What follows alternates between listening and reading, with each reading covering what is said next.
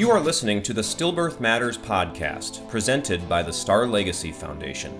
If you enjoy this podcast, please give us a 5-star rating. Or better yet, visit the Star Legacy website and make a donation.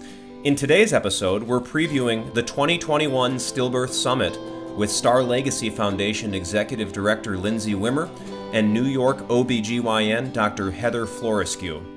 When Dr. Florescu first attended the Stillbirth Summit in 2019, it was eye-opening and changed the trajectory of her career. The Stillbirth Summit is the nation's premier event focused on stillbirth research and prevention, and this year marks 10 years since Star Legacy's first Stillbirth Summit in 2011.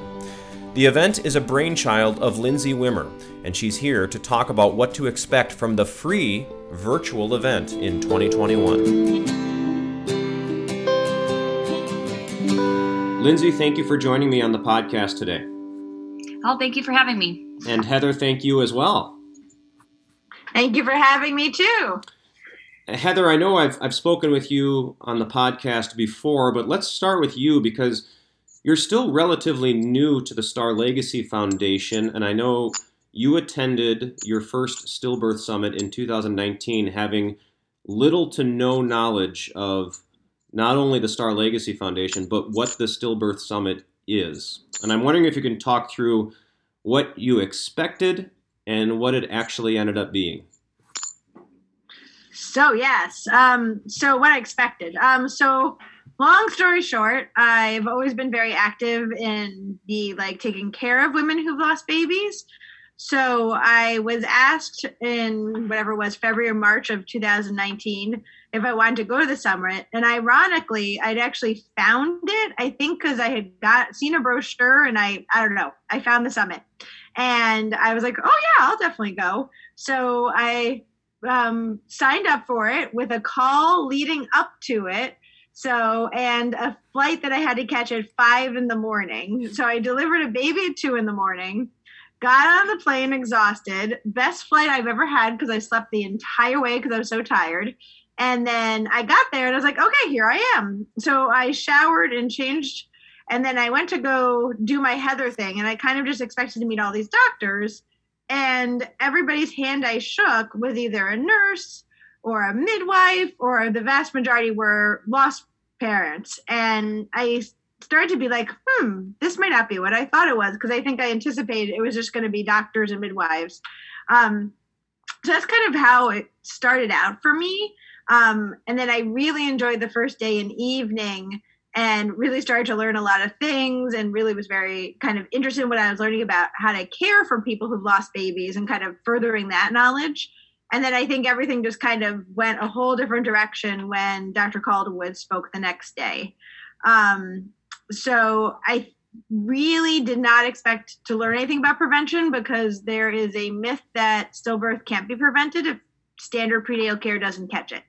And it is pervasive. There's nothing we could have done. So when I sat there on that Thursday and I heard her talking, I just remember being completely blown away.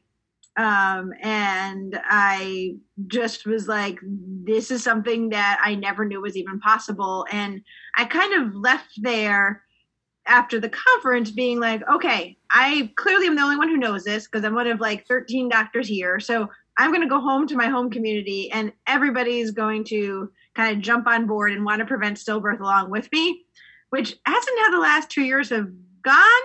But thankfully, I've been, I think, relatively successful in making changes in our community and certainly very successful at making changes in my own practice.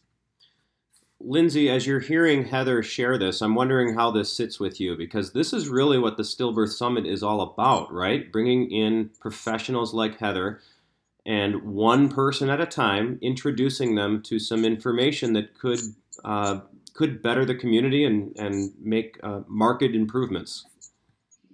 Yeah, absolutely. The whole goal is to try to expedite how the newest research is getting put into practice. And it can be a full-time job for any provider to stay up on all of the thousands and thousands of studies that are being done and published all the time, and really being able to incorporate that into their own practice on a regular basis is a challenge. And I think particularly around stillbirth, just like Heather was saying, there, you're fighting a lot of myths and just paradigms around what is preventable and what isn't. But the whole idea of stillbirth is something that a lot of providers tend to shy away from because they see it as their failures. And even though they are trained with this mentality that there isn't anything that can be done, it still represents the worst outcome that they absolutely don't want to happen. And so it becomes this very awkward place that just gets ignored. And I think when we do have the opportunity to interact with physicians and OBs and any other providers who are willing to kind of sit in that awkward place with their patients, whether it's before a loss or after a loss, and have some of these conversations, we really can provide some incredible tools. And it's exciting because it really does exemplify what we want the summit to be, an opportunity where every single provider has the chance to go back and influence the health of hundreds of pregnancies, depending on their practice size. And so that's how the growth becomes exponential, and that's how we really can make a difference for these pregnancies. Heather, I know you mentioned that there weren't very many doctors, or at least what you're used to in a conference. There weren't very many doctors in 2019 at the Stillbirth Summit.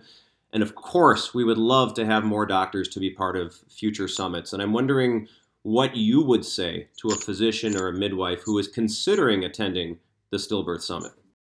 I think I would tell them to go in with a very open mind, to kind of go in and realize that the vast majority of us aren't giving ideal care and take some tools from it, but also being very open to realizing that how we educate about fetal movement and how we respond to things and just the preventative side of things, that it's okay to realize that when you hear some birth stories now, you may be like, wow, that really sounds preventable. And to how to reconcile those feelings and realize that the best thing we can do with those feelings is to say, well, let's go forward and not let that happen again. Because unfortunately, as much as we'd love to change the past, we really can't. So I think you have to take what you've learned at this summit and anywhere and say, okay, I didn't do that as perfectly as I could have, no matter what it is, whether you're learning to do a C-section or a forceps or any other thing, and say, well, I can't dwell on what I did in the past as much as I would want to go back and save that baby if I could do anything about it. So let me take this and process it and kind of work through the emotions of it and say, okay, but we can keep that from never happening again if there's anything we can do. And I think that's an important thing going into this, because I think Lindsay's right that people, right, it's hard enough dealing with the loss and then so I think part of the coping mechanism is to say, oh, this wasn't preventable, but it's really, it takes time to like sit with that. Maybe a lot of these losses could have been prevented with better education. Lindsay, it's so hard to believe that this is the 10th year anniversary of the first Stillbirth Summit back in 2011. Time sure does fly. I'm wondering if you can talk through that first year and just the history of this event in general. Yeah, it really is amazing that it's 10 years, and we're so fortunate that every summit it just continues to grow in terms of the passion and the dedication of the presenters that are willing to come and share their expertise, and the experiences that we have with new providers all the time, just like Heather. When we started in 2011, it really was mostly aimed at trying to get these researchers together, because we saw so many common themes in their work. And a lot of it was what Heather was talking about, is just the ways that we approach these pregnancies, the ways that we give education, the ways that we think about which of these losses are preventable. And we were so fortunate, and still are, that stillbirth researchers tend to be very open and very engaged with each other and want to help each other, because they all really, in academia, it can be very easy for everybody to get into their silos or get very territorial about the work. And the researchers are really focused on saving these babies. And I think that's just a phenomenal quality that so many of them have. And so it was an opportunity to put them all in the same room and build on what they know. And it's been so fun to see the papers that have been published and the studies that have been developed based on the conversations all these researchers have at the summit. They start to learn, well, I can incorporate part of your study into mine to make it not only my study stronger, but build on evidence that we have for your work and those kinds of things. Or, have multi-sites for different studies so that they're just that much more robust and more powerful when the results are completed. And so we're really proud of being able to contribute in that way and help just kind of this global movement that we're seeing towards trying to identify which of these losses are preventable and how to do that. And so, like I said, it has morphed and it's grown, and it's been a wild ride at times, but it's really exciting. And I'm so fortunate that so many of the providers and researchers that were with us at the very beginning are still with us, and they're just as passionate as they were at that first one. What are the details for this year's event, Lindsay?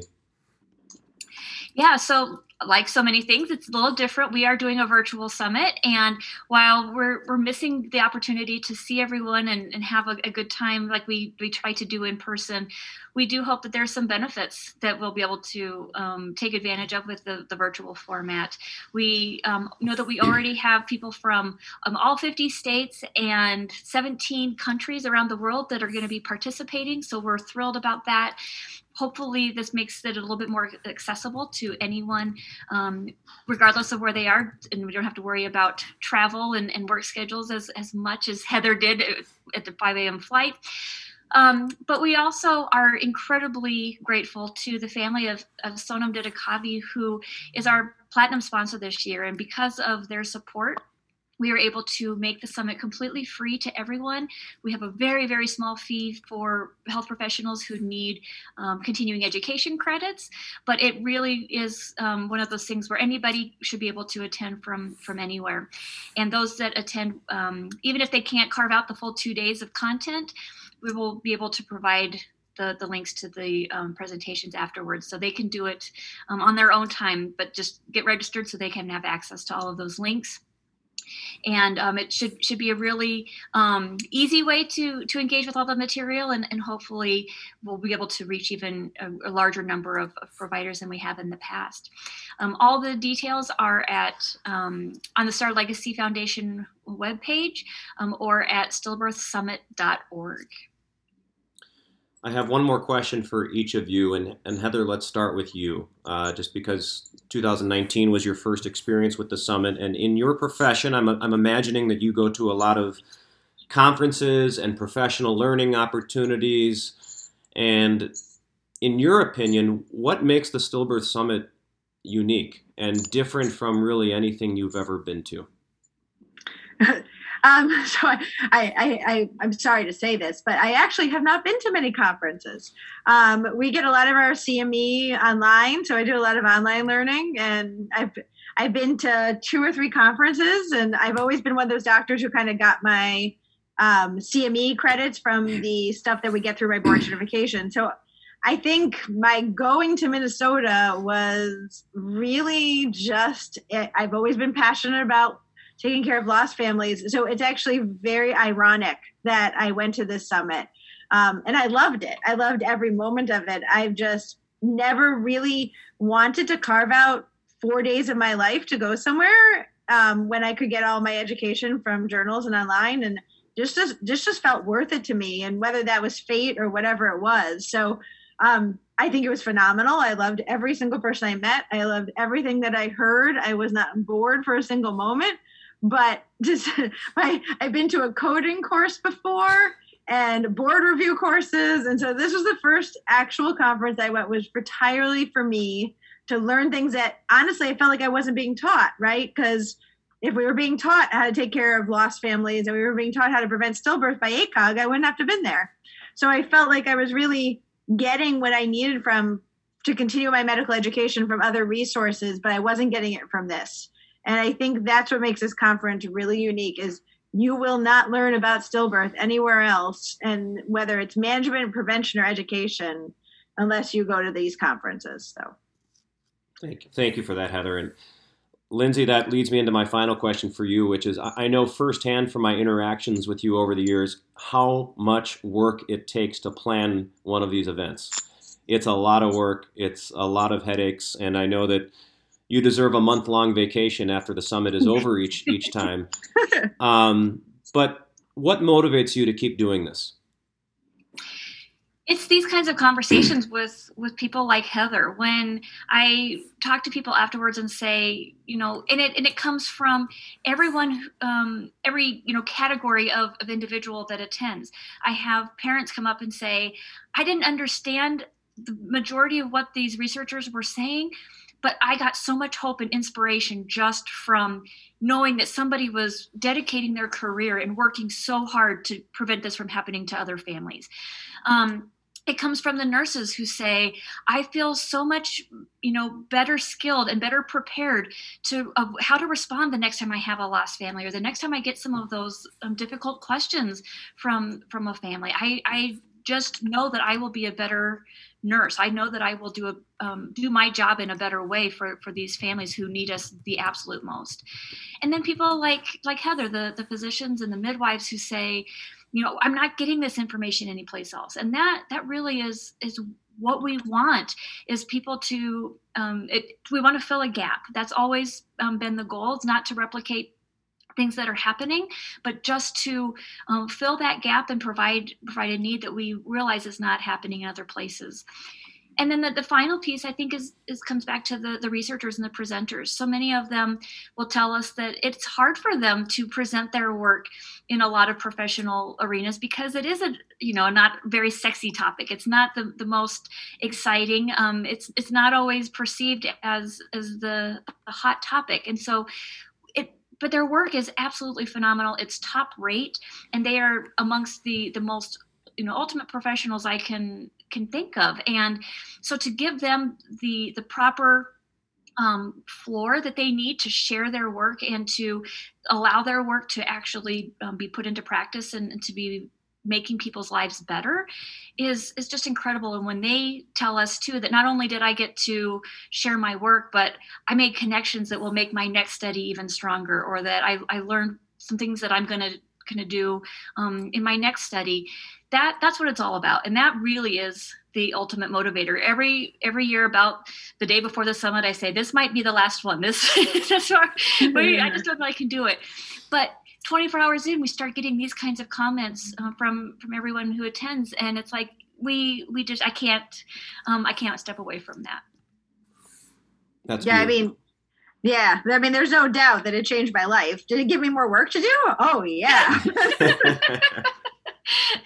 I had more free time, but I mean, there's no doubt that it changed my life, and I hopefully will change many other people's lives from what we've been doing. But I think one of the things that I want to make very clear is it makes no sense that I am considered one of the experts on this topic.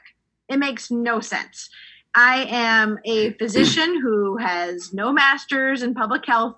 I work in a private practice with 5 other wonderful women, and I never was going to be a trailblazer. I was never interested in public health, and I never had any plan of that being part of my life and career. So the fact that this is me, and the fact that there's thousands of subjects for OBGYNs. I am not the expert in any of them. And the fact that people turn to me 2 years out as an expert on a subject as important as this says how much this is lacking in doctors and high-risk OBs. And this is I shouldn't be considered one of the first go-to people in the country about this topic. It makes no logical sense. And it needs somebody who has more power than me. And I've said this to you before, Lindsay, somebody who just has the ability to be brave and has more power and more clout than me to say enough is enough. We need to have something that comes down from higher up on high to say, this is how we educate about fetal movement. This is how we respond to the concern. And as I said, there's literally no other area I can think of in my vast amount of things I cover as an OBGYN where people consider me to be one of the most knowledgeable people about it. So it shouldn't be me. And but it is. And I am honored that it is. But I would love, the more we can get more doctors to be involved in this and take what they learn in a few weeks and run with it and be involved, I think the more change we can make. Well, Heather, like it or not, you are a trailblazer and you are brave. And for that, we thank you very much. The stillbirths. Oh, go ahead, Heather. No, I just said, as I said, who knew what my life would become when I went to the conference? But here we are, and I'm now an author and a podcaster and a radio show person and whatever else I get asked to do. So who would have thought that fleeting decision you made in 2019 would change the course of your career? Yeah, I had no idea. And I wouldn't have any other way. I think we are making great changes, and I have no regrets whatsoever, but it certainly wasn't what I thought when I fell asleep on that plane to Minnesota 2 years ago. But it's wonderful. Well, the 2021 Stillbirth Summit is free. It's virtual, and there are no excuses not to participate for those two reasons alone. Visit stillbirthsummit.org to learn more. Lindsay, thank you so much for your time. Heather, thank you so much for your time. Oh, thank you so much for having me. We appreciate it. Thanks so much.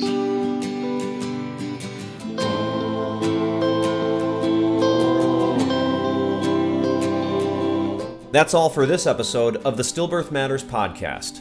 I'm Chris Duffy. Thanks for listening.